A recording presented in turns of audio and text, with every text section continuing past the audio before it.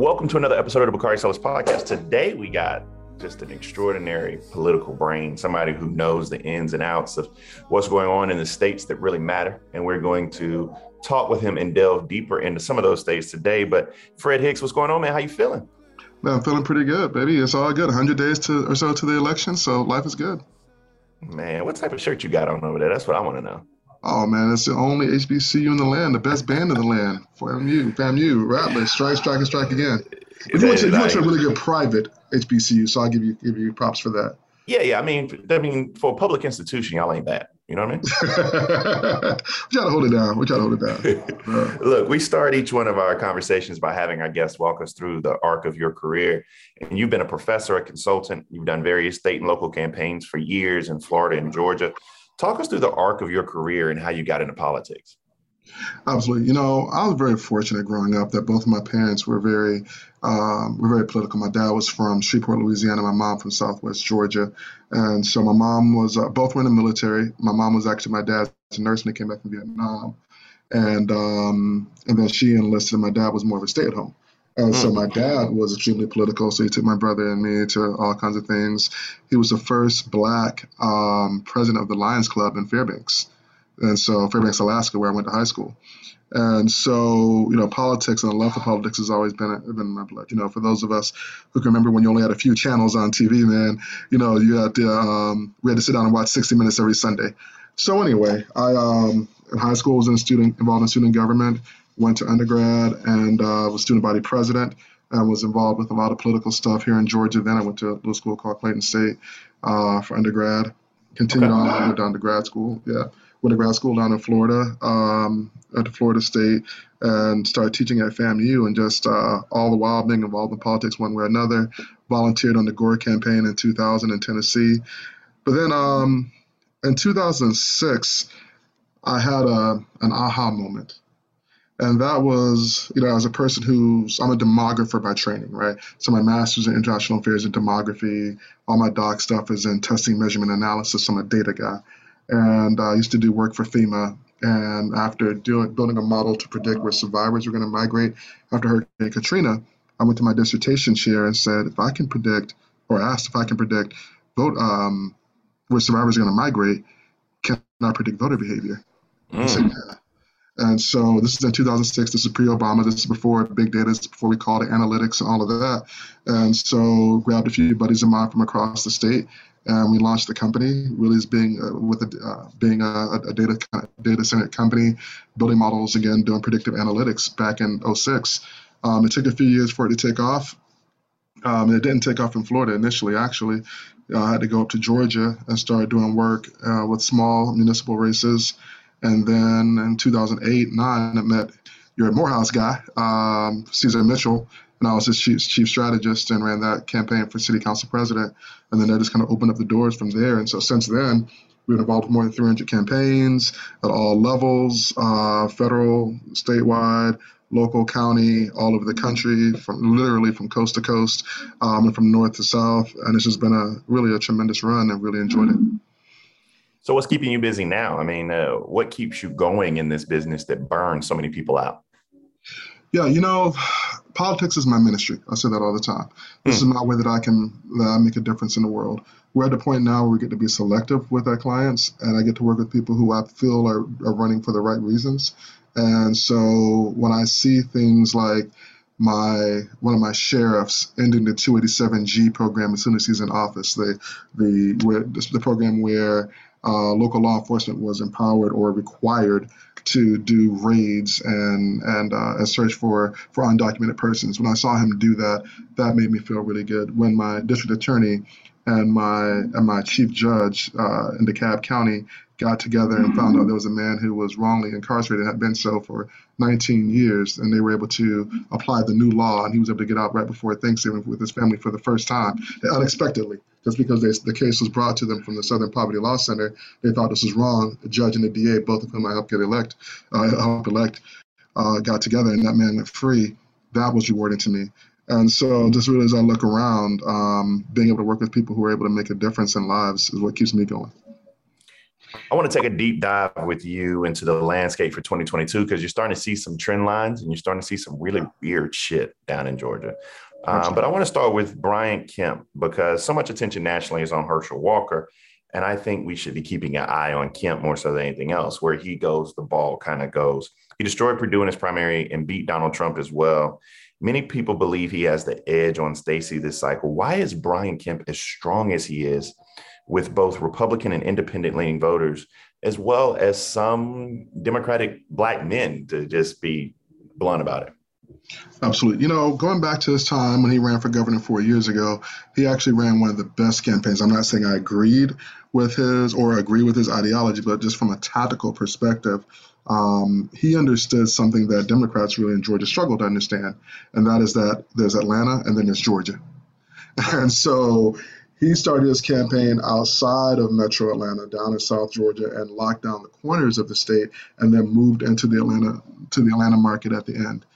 He did that again in his primary this year in 2022, and he's doing it again now in the general election. So whereas you see, Democrats are focusing so intensely on the metropolitan areas around Atlanta and Savannah to a far lesser extent, and then even a lesser extent than that, Macon and Columbus. The governor has focused on the outside of Georgia. And I'll tell you, when you spend time outside of Atlanta, Bakari, and you know that she went to school here, when you get outside of Atlanta, you see a whole different face to Georgia. Oh, it's just different.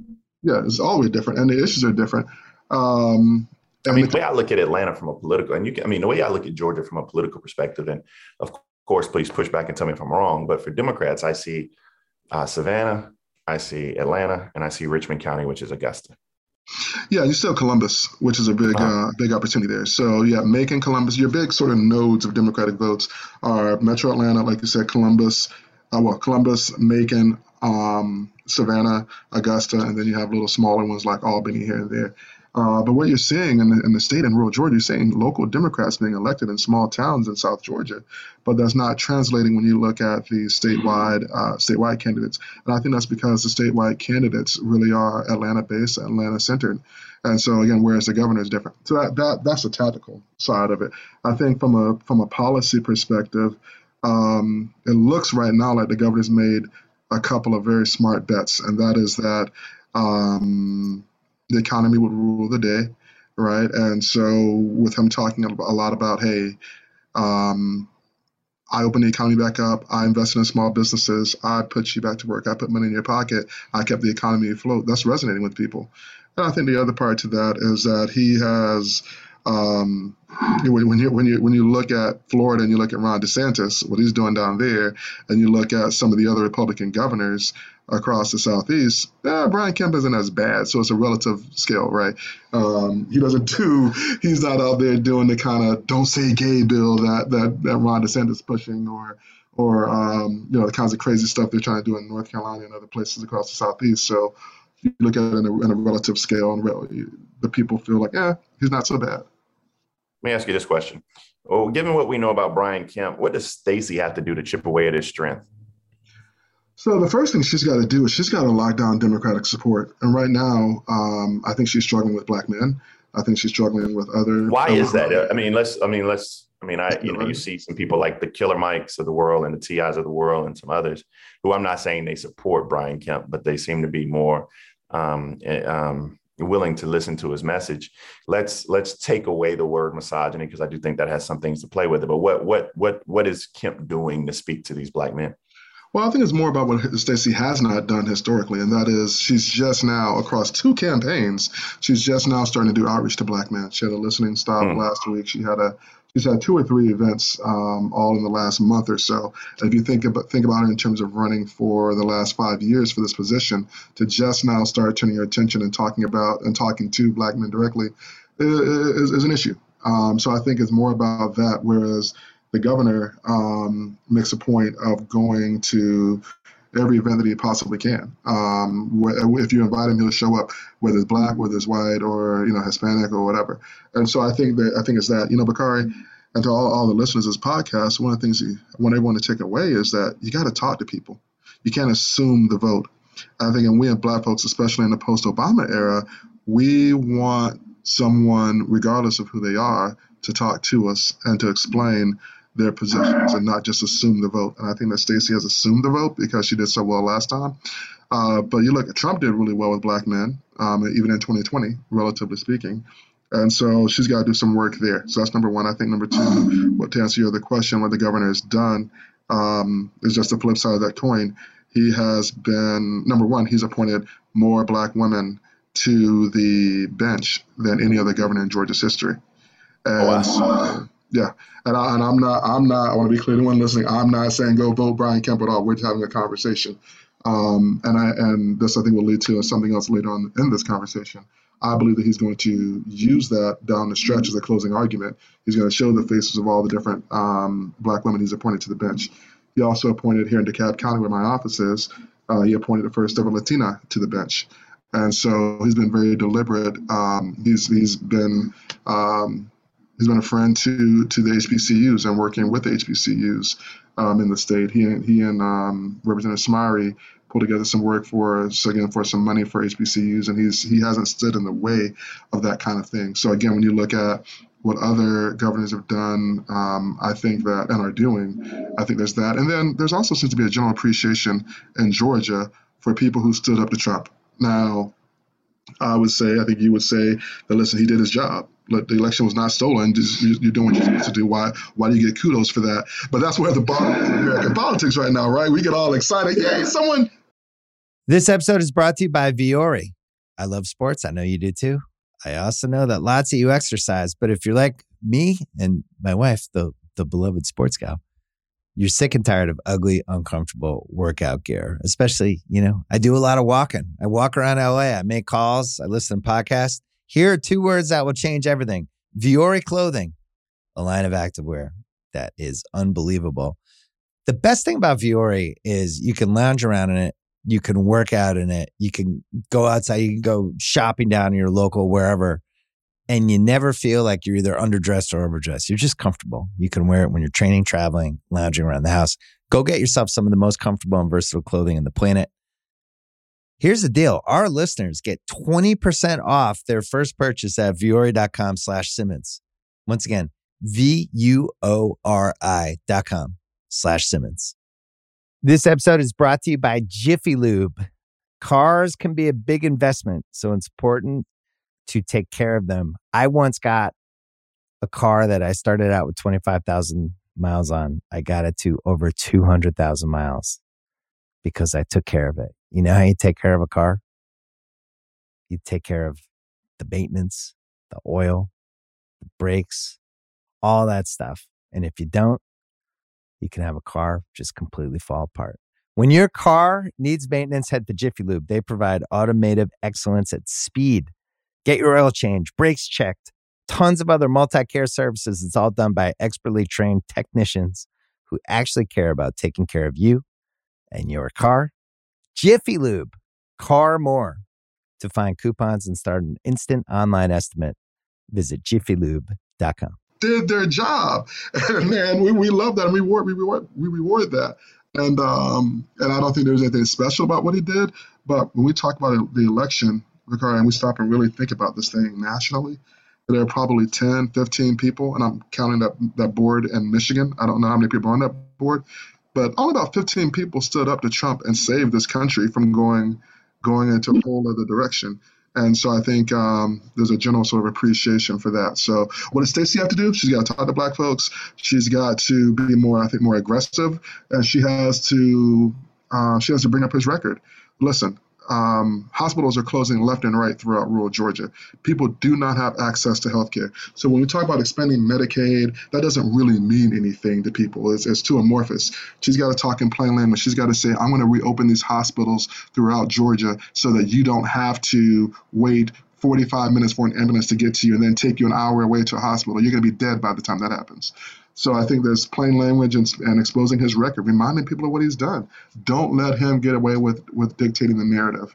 And I think they haven't done that yet. I mean, remind people that he sued Mayor Bottoms when she tried to protect the citizens of Atlanta. Remind Georgians that with all this gun violence, in the face of all this gun violence, he passed and pushed this guns anywhere bill, let's carry, right? So there's these kinds of things. I think she has to do it now because people are starting to settle in and make up their minds. And the longer she waits to do it, the harder it's going to be and the more expensive it's going to be to convince people otherwise. Let me ask you this question. Compare 2018 and 2022 Abrams campaign, because from afar, we all felt the energy in 2018 and we all saw the focus on infrequent voters. And there was a lot of energy, but I don't see the same thing in 2022. Am I missing something? Are we seeing work behind the scenes and on the ground that's not breaking through? Or did she just have lightning in a bottle, a lot like Barack Obama did in 2008 that he didn't even have in 2012, which he readily admits? Yeah, it feels more like the latter. And you're right. Everyone is kind of talking about that. It doesn't have the same energy that it had. Then her commercials don't have the same energy. The campaign doesn't seem to have the same energy. And I'm not speaking disparagingly at all. This is just, relaying what people are saying. And so she's going to have to figure out a way to do it. Now, that might honestly be because the national environment is so different. Right, in 2018, America was experiencing buyer's remorse, like, oh, whoa, this guy really won, and this guy is really bad in Donald Trump, right? And now Donald Trump is gone, the economy is struggling. There's a debate about whether or not we're in recession. People are unhappy with the Democrats in D.C. and their ability to move things forward. So I think there's just the national mood is different, and certainly the statewide mood is different, and so. It's very difficult to get back to that place. And I think she's going to have to find a different thing. And again, Brian Kemp is not Donald Trump, and that makes it much more difficult for her. And speaking of that, let me ask this question: if Kemp were to win, is he a legitimate Republican contender in the primary without Donald Trump? If you talk about for the presidency in 24 or something. Yeah, I haven't heard him in any conversations express that. Again, unlike Ron DeSantis, but I think that he could. I think he very well could be if he wanted that. Southern governor, super strong economy. He has all his Republican bona fides in place. I think he could be if he wanted to be. Again, I don't know if that's his aspiration, but yeah, if he clears this hurdle, he would have defeated Donald Trump in the primary and beat Stacey Abrams in the general. I think he can make a strong argument with or without Donald Trump to be a contender in 24. Let's shift to the Senate race. We're seeing Warnock, unsurprisingly, kind of outperform Biden and Abrams. Mm-hmm. How much of this is Warnock being a good candidate versus Herschel Walker being a horrible candidate? And should Warnock and Abrams want Biden and Harris campaigning with them in Georgia in the fall? Oh, boy, good questions. Great questions. So the first one, I think that Warnock is just a really strong candidate, first and foremost. Secondly, I think he's a reflection of Georgia. He's not from Atlanta, right? He's from Savannah, but he spent a lot of time in Atlanta. And then I think one of the smartest things they're doing, they're running a great campaign, is they don't really talk about him as Senator Warnock. The title they use, even in his commercials, is Reverend Warnock. And, again, if we accept that outside of Atlanta is Georgia, then that plays very well. I was in Vidalia, which is in middle Georgia, a couple months ago, and talking to some folks who had Trump flags, waving in their front door and all that, some farmers. And they were like, yeah, I'm a Trumper, but that Warnock isn't as bad as I thought he was going to be. I'm okay with him. So you have that he's running a brilliant campaign. You have the fact that he's a reverend. You have the fact that he understands outside of Atlanta. I think also, he has a little bit of a halo effect still going on from the big win last year. And I think that Republicans painted him with such a broad and ugly brush that. This episode is brought to you by Viore. I love sports. I know you do too. I also know that lots of you exercise, but if you're like me and my wife, the beloved sports gal, you're sick and tired of ugly, uncomfortable workout gear. Especially, I do a lot of walking. I walk around LA. I make calls. I listen to podcasts. Here are 2 words that will change everything. Viore Clothing, a line of activewear that is unbelievable. The best thing about Viore is you can lounge around in it. You can work out in it. You can go outside. You can go shopping down in your local wherever. And you never feel like you're either underdressed or overdressed. You're just comfortable. You can wear it when you're training, traveling, lounging around the house. Go get yourself some of the most comfortable and versatile clothing on the planet. Here's the deal. Our listeners get 20% off their first purchase at Viore.com/Simmons. Once again, VUORI.com/Simmons. This episode is brought to you by Cars.com. When you add your car to your garage on Cars.com, you'll unlock access to real-time insights into how much your car is worth. Plus, view its historical and projected value to decide when to sell. So when the time is right, you can secure an instant offer from a local dealership or sell it yourself on Cars.com. Start tracking your car's value with your garage on Cars.com. This episode is brought to you by Jiffy Lube. Cars can be a big investment, so it's important to take care of them. I once got a car that I started out with 25,000 miles on. I got it to over 200,000 miles because I took care of it. You know how you take care of a car? You take care of the maintenance, the oil, the brakes, all that stuff. And if you don't, you can have a car just completely fall apart. When your car needs maintenance, head to Jiffy Lube. They provide automotive excellence at speed. Get your oil change, brakes checked, tons of other multi-care services. It's all done by expertly trained technicians who actually care about taking care of you and your car. Jiffy Lube, car more. To find coupons and start an instant online estimate, visit jiffylube.com. People are now like, well, he's not what they said he was, or he's not what he said he was. So that's been very beneficial. And then you add to it, Herschel Walker is quite possibly the worst Senate candidate in the state in the country right now for Republicans.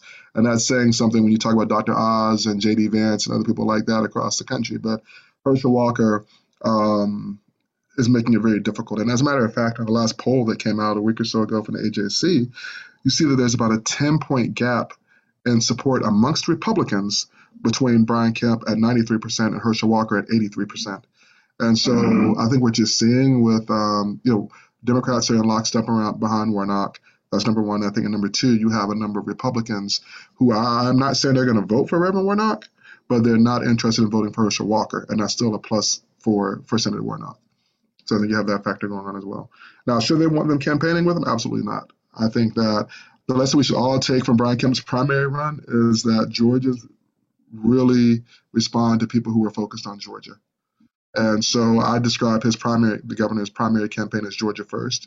And I think that Senator Warnock should definitely want to do the same thing, right? Avoid national conversation, any ties to national stuff, and really focus on Georgia and how he's delivering. Who the fuck is a Warnock Kemp voter?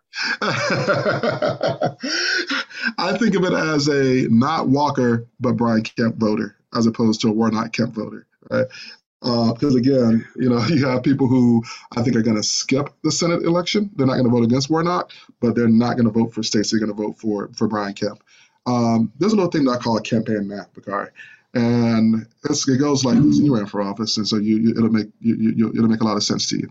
And it's just basic arithmetic, right? If you and I are running against one another, and I have a 4-vote lead, or you have a 4-vote lead on me, and 4 of those people, you're counting like, okay, I know these votes are going to come in. And if 2 of those people decide, they get sick or whatever, and they don't vote, well, now your gap is only 2, right? So you lost 2 votes. If 2 of those people decide to leave you and vote for me, that's a net 4. So now we're tied. So if you had a 4-vote lead, you thought you had a 4-vote lead on me, and 2 of your people flipped to me. Now we both have 2 of those, so we're tied. And so people always think about campaigns in terms of trying to, can you flip a voter from the other party? Can you flip someone who's an independent? The first thing you want to do is do no harm, right? Suppress your opponent's support. So get people to stay home and sit out that election. And Senator Warnock has done a great job of that. He's not inflaming any Republican tensions, right? They're like, he's fine. Or to quote, Barack Obama in the 2008 debate, he's likable enough. Right. So you have that. Right. And then he's also managed to do number 2, which is to excite your base. And actually, we'll flip that. Number 1 is excite your base. Number 2 is do no harm. And so Democrats understand his importance in the Senate. He's taken the right positions. So Democratic voters are happy with him. And Republican voters aren't afraid of him. Now, for Republican voters to not be afraid of a black man, that's saying something. But somehow or another, he's managed to do that. I think it's the puppies, it's being a reverend. It's his ability to do, to make fun of himself, on TV, things like that. But that's really been the magic of his campaign. Does Herschel Walker agree to a debate? And if he does that seal his fate? It does seal his fate if he does it, and I think that's why he's been dancing around it, right? So yeah, I'll debate, sort of. No, I won't. Listen, you got a football player versus a reverend. All right, let's put it like that. Let's put those two. Just take away everything else we know. That's not a winning proposition, generally speaking, for the football player, right? But then when you add into it everything else, yeah, I think it would definitely seal his fate. But he's going to have to debate. He's going to have to do at least one.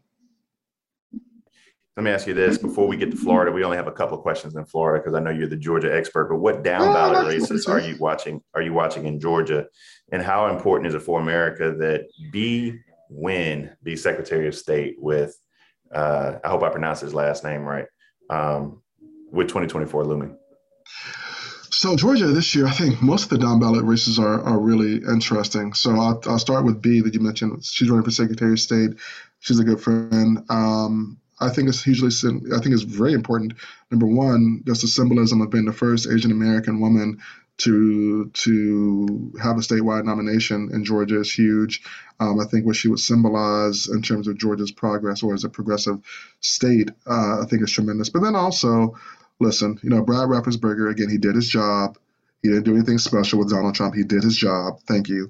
But he's also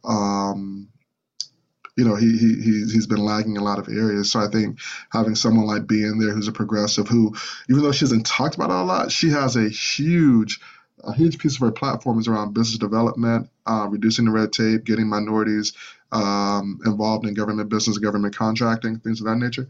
So I think it's really, really important for her to be on there. The other races I'm watching, I think Lieutenant Governor's race is interesting because the Republican, Burt Jones, is the only Trump-supported person in the statewide elections who made it out of the primary.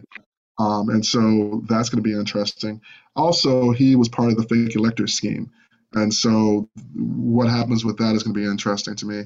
I'm personally invested in and watching and supporting your Spellhouse girl, Alicia Thomas Searcy, who's running for state superintendent of schools. Is that Alicia Thomas Morgan? Used to be Morgan, right? But so the former state representative from Cobb County.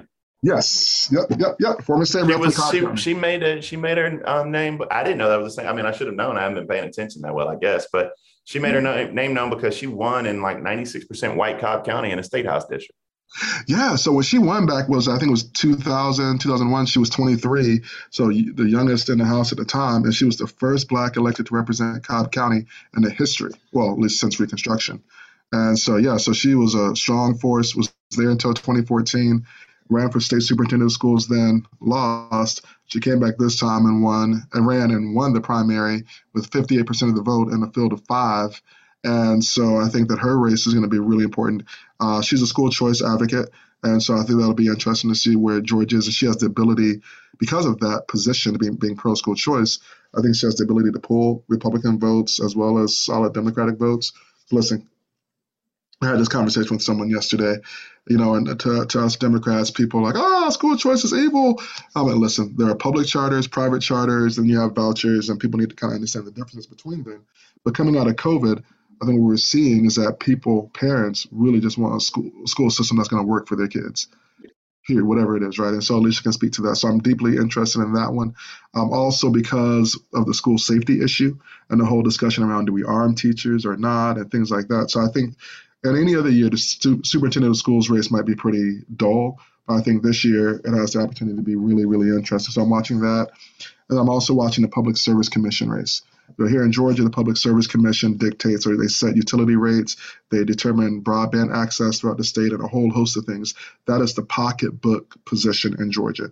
And so more than any other position, that position impacts how people's personal finances move, right? So again, whether or not Georgia Power is going to get granted a utility rate increase, are we going to put broadband in Valdosta and things like that? Those are all under the purview of the Public Service Commission. So those are the outside of the big ones, the big ticket ones. Those are the ones that I'm really personally really interested in. That's Secretary of State, Lieutenant Governor, Superintendent of Schools, and Public Service Commission on the statewide. So you're also a Florida guy. You got that ugly green shirt on. But who comes out of the Florida gubernatorial primary to run against DeSantis? I'm here supporting Nikki Free, but we know she's an underdog. But She was an Andrew underdog. Gillum Yeah. was an underdog, and he kind of caught that last win, that wind underneath his sails. We've seen that a lot in Florida, but is it who wins this race, Christopher Freed? That's a great one. I have friends on both sides. Like you, I personally am a Nikki Fried supporter of my family, and I will be voting for her. I love her. I love how tenacious she is about it, and that she doesn't come at it from the angle of this is her right. She's working for it, and I love that.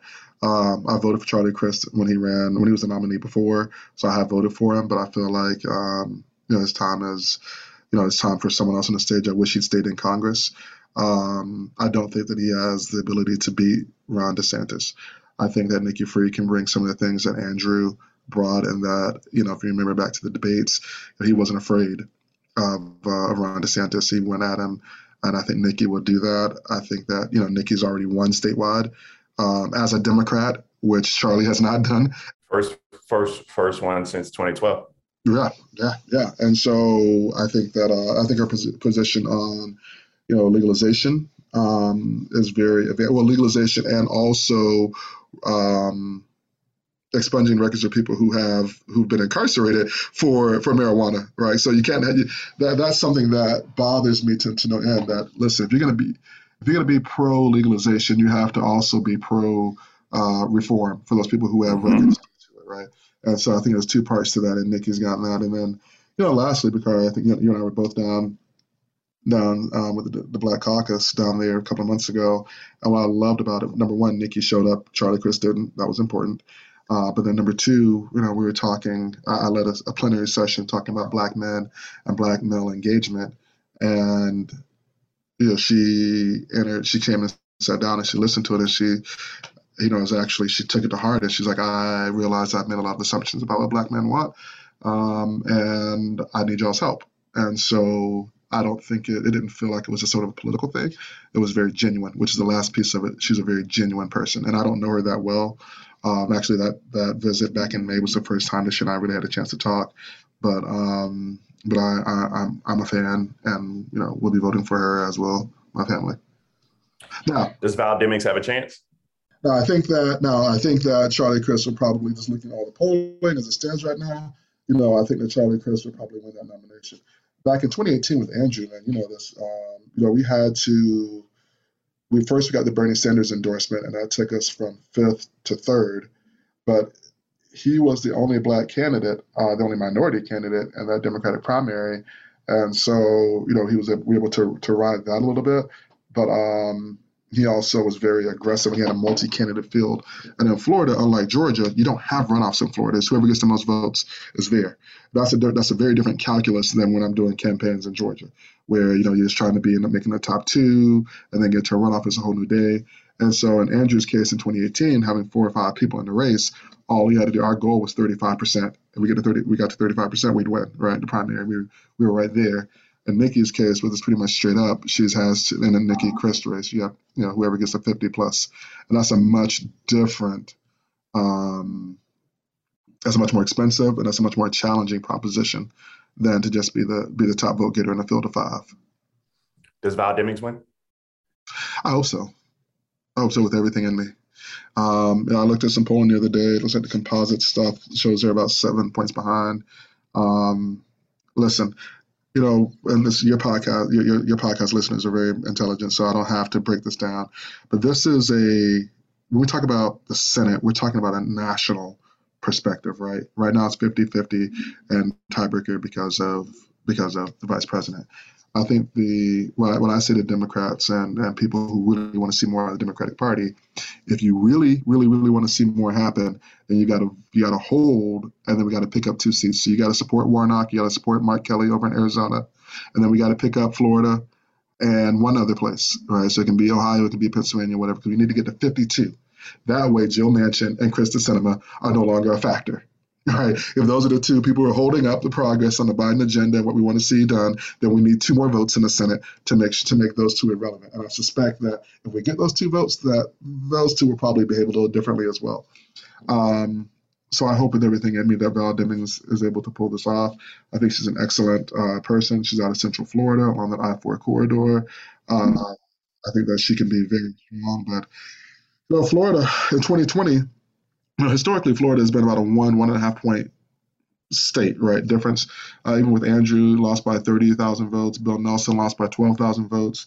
But then in 2020, we saw that gap grow to a 3 point spread. And so I think for many folks nationally, Democrats, they've kind of written Florida off. And that's the last thing we need. We've got to make Florida competitive. We got to invest in Florida, and we got to get a win out of Florida. Florida's I can be unique because partisan on this podcast, right? I can be partisan. I can talk. I can yeah, share my opinion. I'm partisan. Yeah, that's what people come here for. One of the things that I noticed though is in Florida though, you can have an ag commissioner, a lieutenant governor, a governor, and a attorney general, and all of them be women, and three of them be women of color. So Florida Oh, does have a wow. very unique opportunity here. My last question for you today, because I'm enjoying this conversation. This is the type of conversation I love. But just briefly before I let you go, and conclude by telling people how they can follow you and get your insights and stuff. But talk about the role of Black men in this election and how important it is, and how you court them, and what the Democratic Party hasn't been doing that they need to do more of. Well, I'm glad you said that, Bakari, and I hope that we can enlist you with this. We're about to launch a group called Black Men Decide.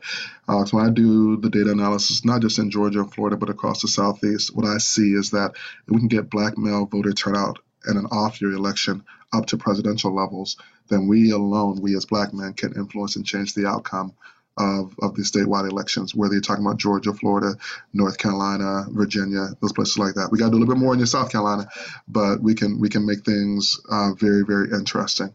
And so we partnered up with a few folks. We're gonna launch, and right after Labor Day, and we have some big names who are lining up, celebrity folks who wanna get on board with this.